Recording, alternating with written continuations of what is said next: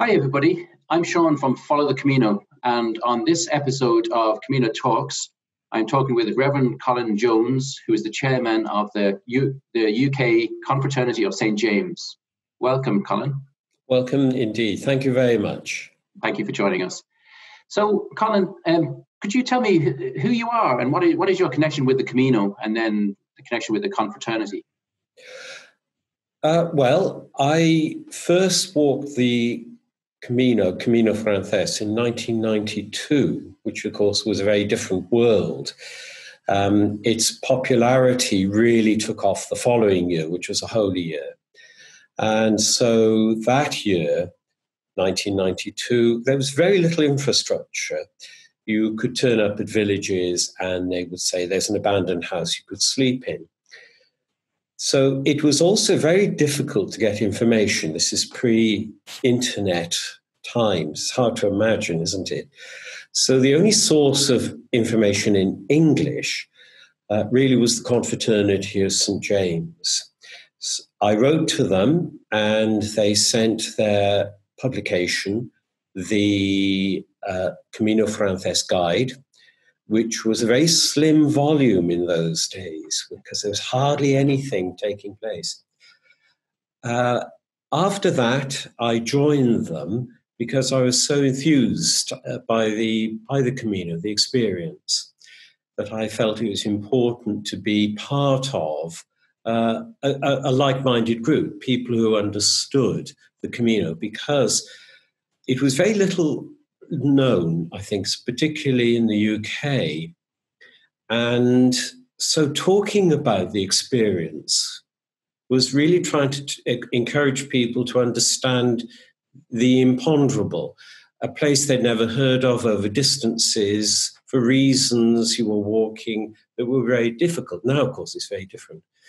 So I joined the Confraternity, and then about 10 years later, I was invited to become a trustee, and eventually I became chairman. Okay, thank you for that. So the Confraternity itself, I suppose, what is that, and how does that operate in the UK? Well, its origins were a small group of people who'd walked the Camino in the mid and late 80s.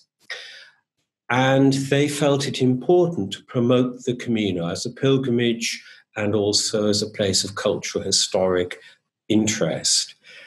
However, all the then information was either in Spanish or French. So they realized their work was going to be about promoting the Camino, but particularly by producing guides in English.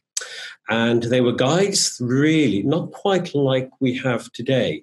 These were guides that assumed you knew nothing about Spanish culture or Spanish society.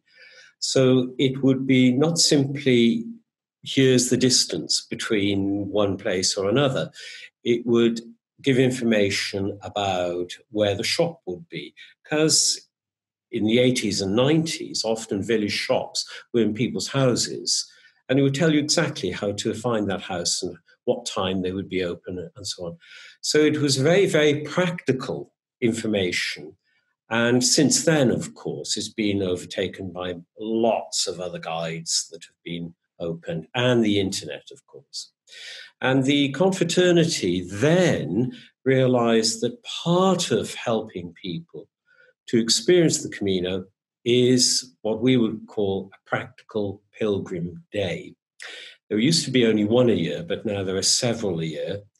And that was not only information about how to travel to your destination, the starting point, not only about what to take, how to prepare yourself, and so on, but it was also trying to open up a sense of what the Camino represents on all its various levels: cultural, historical, spiritual, religious, and so on. Today, of course, people have access to a vast amount of information through the internet, but you still have the practical pilgrim, because lots of people want to walk the Camino, not so many on bicycle, but mainly walk. but really they're not experienced walkers. So we offer them suggestions about what sort of things to put in, like clothes pegs in your rucksack, which are incredibly useful for all sorts of reasons. Yes, I imagine a lot of people, first timers on the Camino, they wouldn't have been on a walking holiday before. So it's kind of leaving aside the spiritual or the reasons for doing the Camino, actually going walking for days on end would be Exactly, yes. I mean, there's a physicality about it, which, if you are not an experienced walker, can come as a shock almost. The body can start off with a sense of elation, but about 3 days later, of course, the muscles start protesting. So we're trying to help people understand that there is a sort of rhythm, and a psychological rhythm as well, to doing such a long walk. And not to be just too dismayed that on the third or fourth day you feel, oh, I can't carry on. This is something that will pass. We also try and encourage people to think what happens at the end, not only at Santiago, but what happens when you have to leave Santiago. For some, of course, that's going on to Finisterre or Murgia, or others, what do you do when you return home? And of course, that's where we encourage people to come to our meetings, local meetings as well, and also the return pilgrim days. Yes, I mean, it seems quite simple. Put your rucksack on and go, but actually there is a lot of thought and preparation that is required. Yes, indeed. And so I understand that the confraternity operates two hostels or albergues in Spain. Yes. You can maybe explain to people why there was a need for the albergues and why your organisation actually operates two of them. Well, it's in a way it's quite complex about why they are there. The first one was Rabanal del Camino on the Camino Frances. It started with a group of people who felt that they needed to give something back to the Camino, which is a very common feeling. But they also wanted to give something back in a very practical way, which would help following pilgrims. So one of the projects that they worked up was the idea of creating what was then called a refugio, not an albergue. But particularly where it would be needed. And remember, in the 80s, you sometimes had to do vast distances between stages. So they identified that a useful place would be after Astorga, because it's mountainous, it's difficult, and so on. And there was very few places to stay, let alone places to buy food along the way.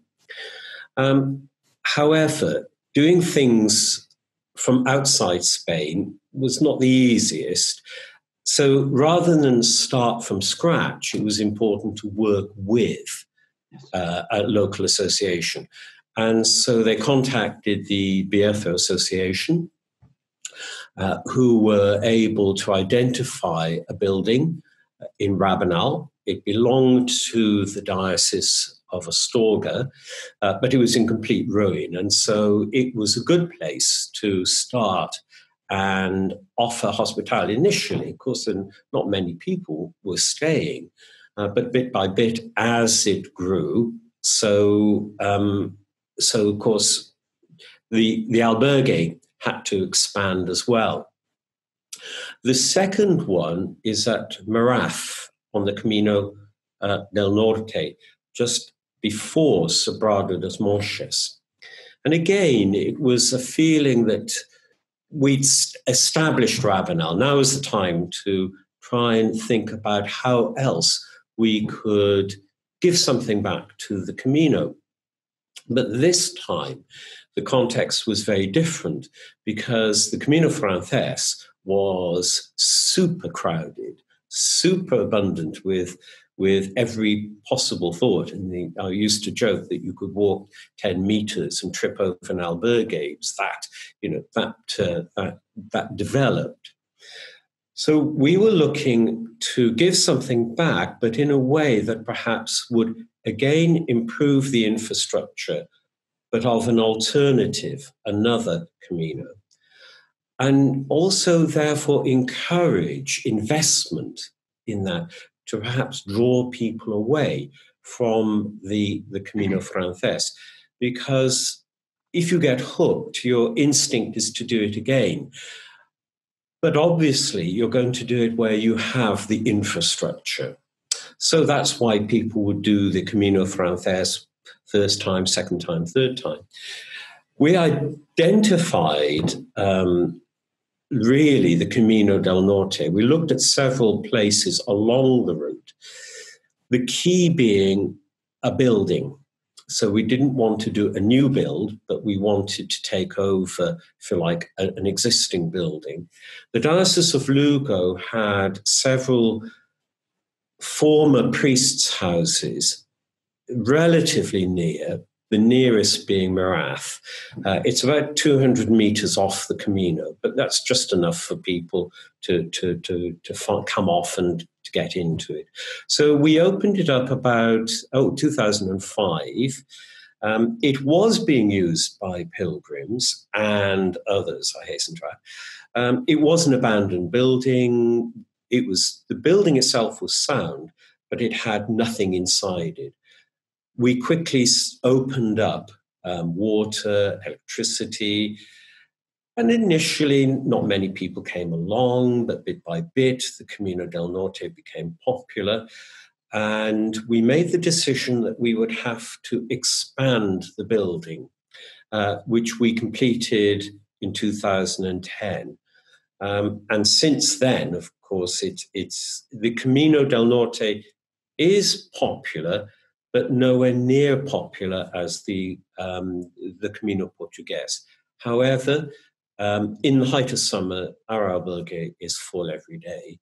In the spring and autumn, not so much, but that's the nature of the Camino del Norte. Okay, great. And so obviously with albergues comes hospitaleros. Yes. Perhaps you might talk about that, what that means. Well, for us, being a voluntary association, we seek to recruit volunteers who are prepared to go to either Rabanal or Marath for 2 weeks. 2 weeks is more than enough. It doesn't sound a lot, but actually it is very physically demanding work. And I think also, in a sense, psychologically demanding because you're always available. The purpose really is, in a practical way, to look after the building, make sure it's clean, and these days know what to do should there be the dreaded bedbug infestation, and so on. So that's in a practical sense. But of course, in a deeper sense, the purpose of our albergues is to offer traditional Camino hospitality. By that we mean we don't have a fixed charge. We only seek a donation. Doesn't mean to say it's free, but it is a donation. And people have to give what they're able to give or what they feel is appropriate to give. And the reason we have that is because it's not a commercial transaction. In other places where you go into a private albergue, for example, it is a contract. You are asked to pay this amount of euros and you get what you pay for. For us, it's an open-ended hospitality. We seek to allow people to not simply have a bed and a place for the night, but a safe place to talk, to reflect, to be able to experience something of the Camino in its traditional sense, a place of spiritual refreshment and so on. Now that can be, it does mean actually being aware of the pilgrim. And that's why on our preparation days for the Hospitaleros, we obviously take them through the cleaning routine, because these days the local health authorities do come in and inspect, so they will look for certain things to be in place. So it's not simply a question of getting a duster out and flicking it over the chairs, but also it's about paying attention to the pilgrim and their needs. So we take the prospective Hospitaleros through, if you like, how the rhythm of entering into the albergue, and once that is done, how do we pay attention without overwhelming a pilgrim, and how do we allow them to, if you like, breathe and to be able to, if they want to, tell the story of their life, of their pilgrimage. Because often when they are rested, they have stories to tell, and we're there to listen to them and affirm them. And in the next morning, very important, we say goodbye. And saying goodbye is actually quite an important part of hospitality. It means to say that we are not letting you just slip off on the day. We want to affirm your next day. We want to affirm what you're doing. So you talk a lot about pilgrims. Now, most people would not consider themselves a pilgrim, like they going on a walk which happens to be on a traditional pilgrim route. What type of person does the Camino, and why do they do it, and what makes them pilgrim? Oh gosh, I suspect there are many reasons, as there are human beings who do the Camino. It is hard to really categorize. I know when you arrive at the pilgrim office, you are asked your motivation. And I realize they need to do that in order to somehow categorize how people experience. But these are very rigid categories. Most people, I suspect, if you really, really prompted them, wouldn't know why they're doing it. They just feel they need to do it. That, I think, is my experience of listening to pilgrims. There is a sense in which their lives are open to a big adventure. And it is a big adventure, doing the unknown for most people. Yes, you've got your guidebooks and you can go over your routes virtually these days or through the internet. However, the experience of walking, sorting out your accommodation, meeting other people who have the same common purpose of going somewhere, it makes it very different from being a mere tourist, because you have an identity. You have a sense of identity about it is right to be here. You're not simply a visitor. And that's particularly because the Camino is not just about pilgrims. It's about the people you meet in the villages. It's about the people you see along the road and give you a wave and say animals or so on. That is the whole context of the Camino. Pilgrims, yes, because part of the criteria for entering our albergues is you must have a pilgrim credential. So you're not there if you're a tourist. You don't have a credential, you can't come in. It is for people who have explicitly said, yes, I'm going to do this. Maybe I'm doing it as a tourist, but I'm still going to hold a credential. And that credential makes you something a little bit more than a mere visitor, someone who's journeying along the route.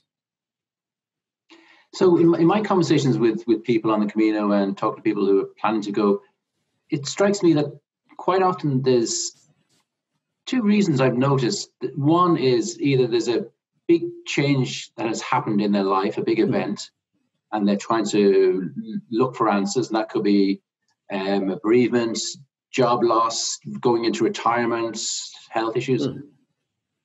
or people are just looking for answers and what to do next? It's kind of yes, quite.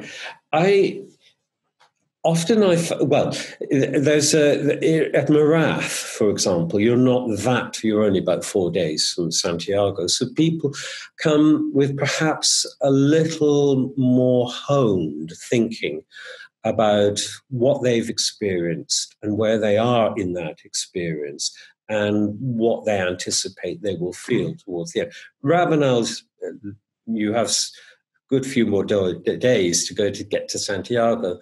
And so people at Ravenel arrive perhaps midway in that thought process, in trying to make sense of all their experiences within themselves and, of course, outside themselves. Yes, often there is that sense of I need time and space. I need physical time and I need emotional time and space in order perhaps to get a distance from what may be a confused situation. Equally, there are people who come along and they'll say, I'm not really sure why I'm doing it, but I am doing it. They feel a sense, a call, if you like, a draw towards this. They tend to be a lot more open to the encounters along the way. And part of the joy of the Camino is meeting people who also are journeying forward with stories to tell.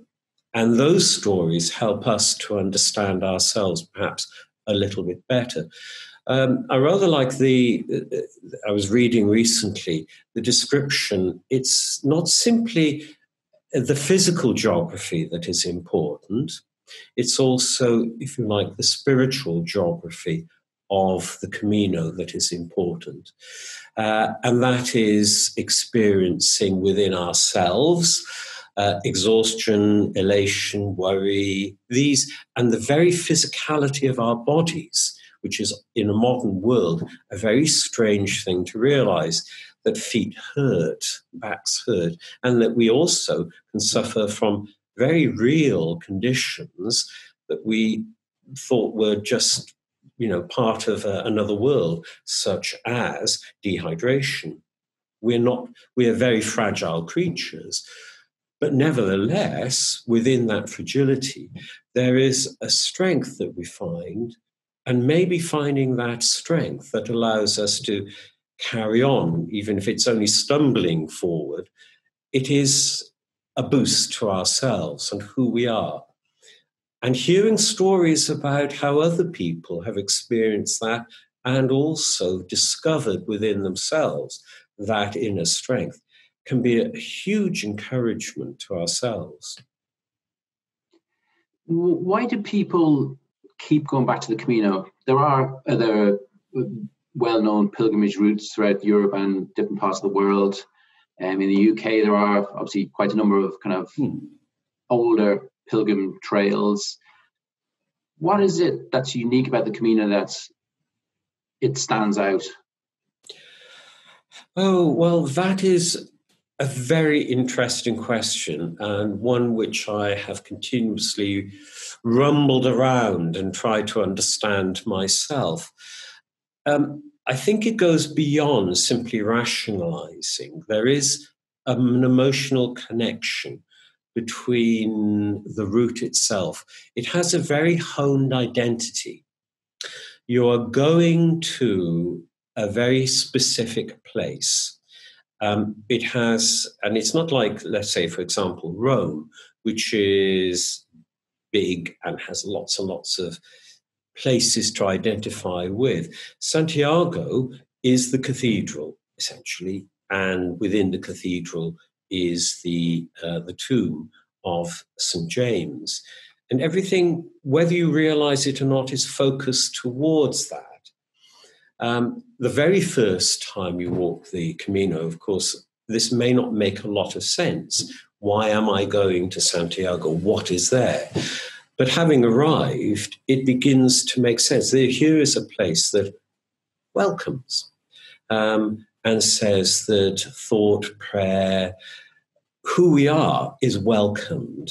And I rather like the idea that, of course, in medieval times, the cathedral didn't have doors because you just welcomed everybody.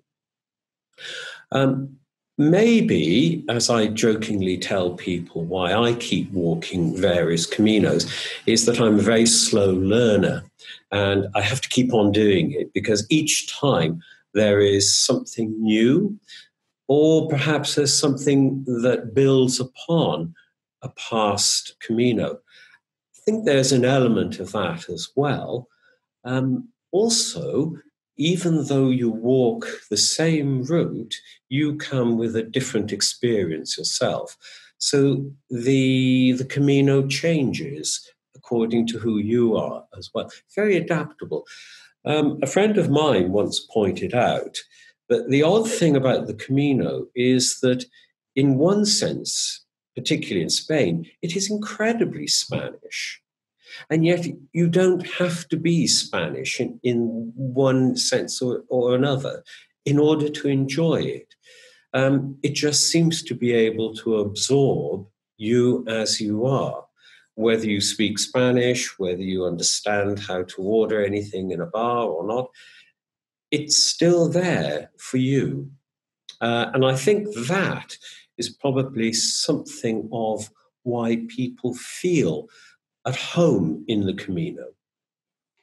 And is there also a sense that it's going back in time a little bit to, I'm just thinking now, as teenagers, hosteling, scouts and girl guides, collecting badges on the Camino, you're collecting stamps, you're going to hostels.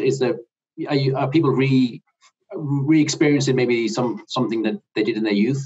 For some people, yes, that must be the case. But for others, of course, this is a completely new idea of turning up and collecting a mark saying, I have been here, and being able to present that later on. I must say that collecting cellos can become quite obsessive, and I do know people who will sort of dash here, there, and everywhere and get several a day. But that's perhaps part of me doing something particularly Camino, as opposed to me being the tourist, just dipping into things and enjoy. Here is part of how I express myself. I get a cello. Look, it gives me a reason to talk to people, complete strangers, going into a town hall, for example, and getting a cello, when normally you think, oh, gosh, should I or shouldn't I? It gives you a sort of sense of courage as well. And here I am. I have a right to ask for this. Even if I don't speak Spanish, I will open up the credential and they will immediately understand. Yes. And it's a very sociable kind of place as well, because you're all walking in the same direction. So if you meet people on day 7, you'll likely see them again day 8 and 9 and 10, and arrive in the village, have a coffee or a glass of wine, sit down and chat. Everybody walks at their own way and their own pace. Now, that means that you will meet people very briefly and you may never see them again. Equally, particularly over longer distances, longer time, you fall into a rhythm and a pattern and what are often called Camino groups. They're not official groups. You just happen to fall in with people who are walking at the same rate, who are going to stay at the same places, who cover the same stages. And so you form a core of those you know and you trust. But also you will meet each day those who will talk to you for half an hour or so and then say, well, it's been lovely to meet you, and walk on. But equally, they've given you something as well, and you've given them as well. Some of the chance encounters, those are the rich ones, of course. And you'd love to know a little bit more, but they're obviously itching to walk a little bit faster than you can. So you have to let them go, of course. Yes. Can I ask you about the Holy Year and what its significance is? And obviously 2021 is the next Holy Year. So what that means Yes. to you and to the Well, Camino? There are two sides, I suppose. A Holy Year, from the cathedral's point of view, is a year in which the 25th of July, St. James's Day, falls on a Sunday. And that, by tradition, gives it a special significance. Those who arrive at the cathedral, particularly those who have walked or cycled over the required minimum distance, receive a plenary indulgence. But interestingly, it's not for yourself, it's for someone else. And really, it's as simple as that. However, it does focus people's attention on, if you like, time and place having significance. The Holy Year has a progression. So the last one was 11 years ago, and that's because, of course, given the leap years and so on, the 25th of July progresses during the week. So it tends to go 11, 7, 5, 5, 7, 11. So it has that sense of specialness about it. And people pick that up. The first big Holy Year in the modern period was 1993. And it's hard to say why, but really thousands and thousands of people decided they were going to experience the Camino, go on the Camino. And I'd walked in 92, and a friend came with me the following year. And really, it was like chalk and cheese. In 92, you could walk and hardly see anyone during the day, other pilgrims. On 93, you were never alone. And in 93, the numbers were insignificant compared to today.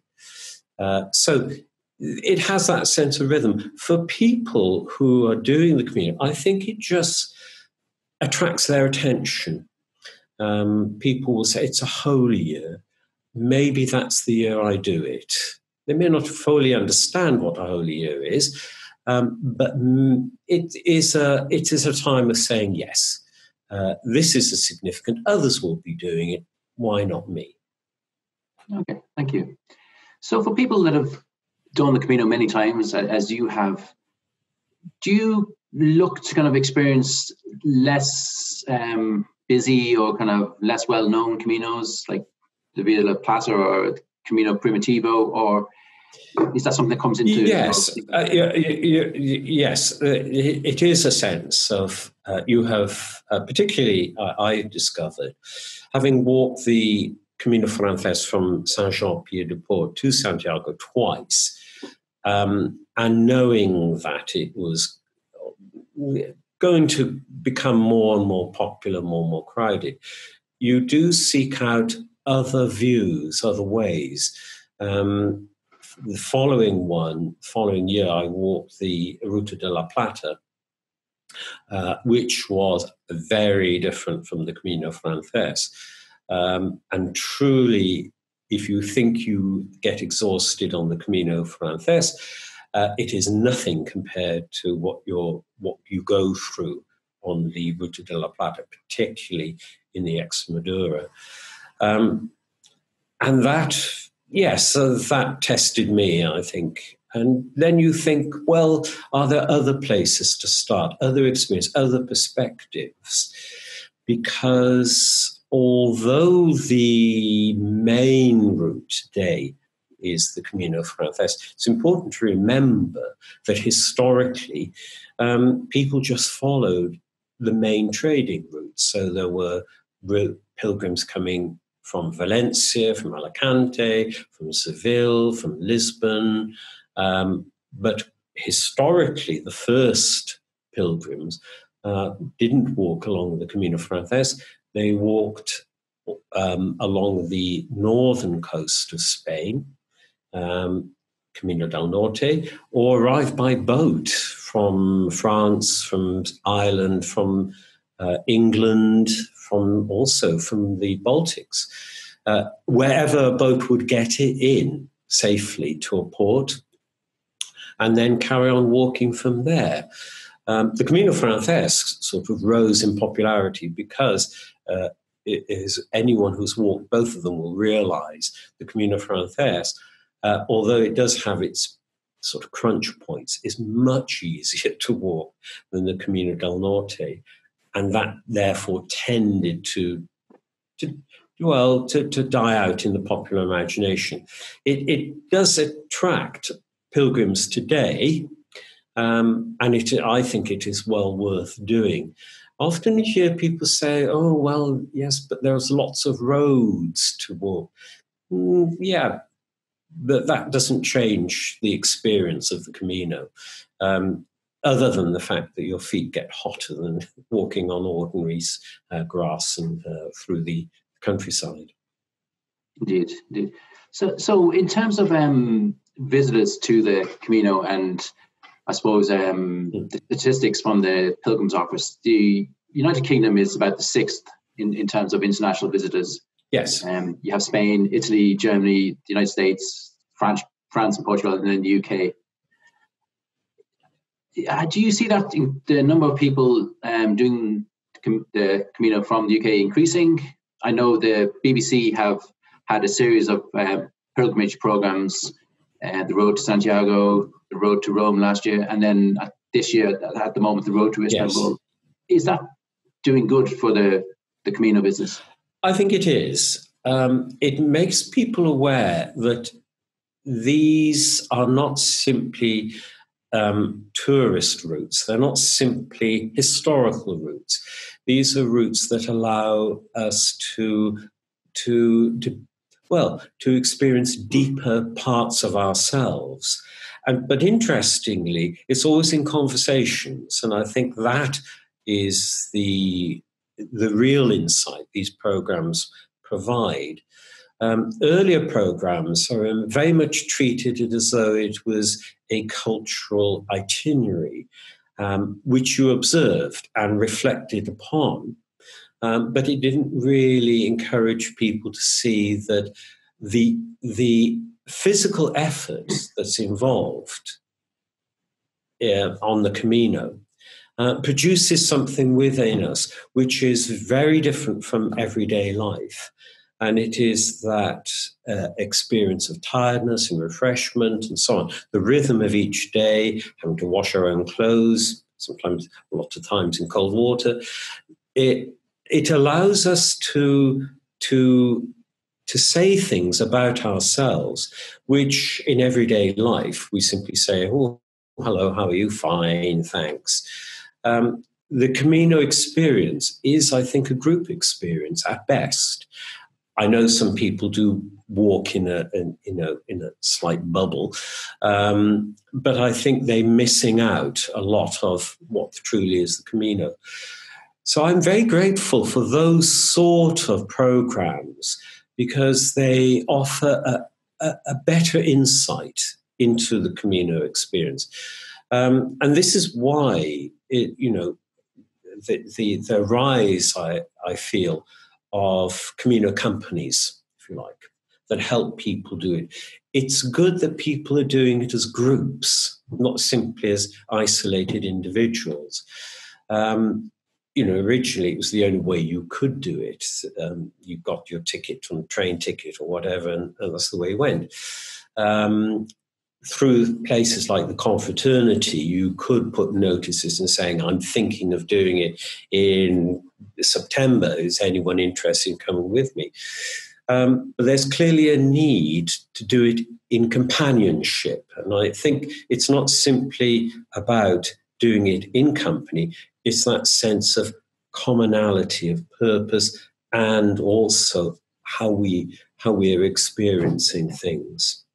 I remember a couple of years ago walking into Santiago, and I met this very, very, very charming lady who was part of a Camino experience company. And she said the nice thing about it was that at the end of each day, you all met up. You started off as strangers, but by just being part of that company tour, if you like, you are allowed to say, I am here with my group. That's fine. I can talk. We can share our thoughts, our feelings for the day, what we've seen, and so on. But equally, I have the freedom to walk off on myself and be by myself if I need to be. And it's that ability of groups where you can float in and out as and when you feel necessary that is so important. Indeed. So I've just two more questions, really, and I really appreciate you taking your time. But I think if I asked you this question 2 months ago, your answer would be slightly different. Yes.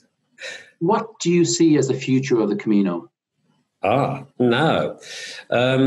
Well, in its immediate sense, who knows?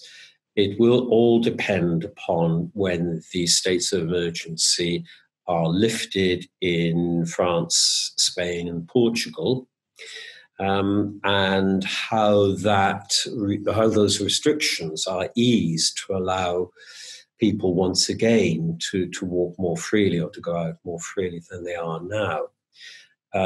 And that will depend upon, of course, how the pandemic is overcome. One hopes, of course, that everything will be okay for the Holy Year. And I would therefore anticipate the Holy Year have an incredible boost, not simply because it's Holy Year, but because of all the people who have not been able to walk this year or have had their plans frustrated this year. What the future holds after the Holy Year is, again, an imponderable, because statistically, each Holy Year has produced larger numbers. And in between, there's been a sort of dip in numbers, but since the last Holy Year, numbers going up on particularly the Camino Frances have increased beyond the wildest imaginations. Whether that will continue or whether there will be a sort of pulling back of numbers, who knows? It's very difficult to anticipate. The only thing we can say is that whatever the numbers are involved, the cathedral will still be there and it will still welcome people, pilgrims and visitors alike. And it will continue to do that in its spirit of hospitality. It is interesting to remember that from the cathedral's point of view, who is a pilgrim? Well, actually anyone who purposefully visits the cathedral. But we on the Camino side tend to think, oh, well, it's only people who walk or cycle and have got their credential. But from a cathedral point of view, all the distinction is merely that we are doing the minimum, 200 kilometers cycling, 100 kilometers walking, and that is recognized by the cathedral by the giving of a Compostela, that certificate. But in the spirit of the cathedral, everybody who enters through its gates are pilgrims, because you have come to journey from your home to be there in the cathedral. So very different perspectives, really. But I feel that the cathedral will still be there. And the nice thing is it's not dependent upon numbers. Okay, thank you. And then one last question. What would be your favorite memory of the Camino in all your time experience? Oh, well, I'm going to give you two, because they were both in 1992 and they are slightly related to each other. The first was at Outrebeiro, And in 1992, there was no albergue there, no refugio. And we arrived up the very, very, very long climb to discover that the one and only hotel was closed. Now that, we thought, and this is pre-mobile phone days, so we thought now we're in a bit of a pickle, really. And while we were talking in the street about what to do next, this lady leant out of the window and said, "Would you like something to eat?" Which we rather did, because with the hotel closed, there was no place to eat. So we had bacon and eggs, and then she said, "Are you looking for somewhere to sleep?" And she said, "If you are, you can sleep in the paglioffa, which is the stone and thatched accommodation, traditional huts that were there." We went in, we had to shoo the chickens out, and then we put on this beaten earth floor, settled down for the night, and then about 2 a.m, there was this rather interesting sound of cowbells coming closer and closer and closer. And at 2 a.m, the cows wanted to come back in to their own accommodation. And there was a grim battle trying to keep them out and us safe. And then in the morning, of course, there was that incredible sight of the clouds down in the valley and Othrabrero, of course, above the clouds. And the second experience was approaching Arthur. It was a long, long day, very little to eat, and I was getting dehydrated, only to discover that Arthur, rather like a typical Camino village, town, is elongated, and that the place to stay, which was in the church bell tower, was at the end of this village, which is about 1.5 kilometers away. And you arrive there and you think, no, I have to walk all the way through. And we just must have looked completely dejected. And someone across the road, who was a carpenter, just said, "Oi, animo." And that was just enough to lift the spirits and drag our feet over the next 1.5 kilometers to arrive at the church and the refugio. And it was that sense of encouragement from a complete stranger that was very special. Okay, indeed. And I think that sums up, I suppose, the spirits of the Camino and what many people experience. Yes, exactly. Yes, it's the title. You can borrow this from a title of a book published about 30 years ago. The friendship of the hospitality of strangers. We are surprised by it, but we actually discover our common humanity in that surprise. Indeed.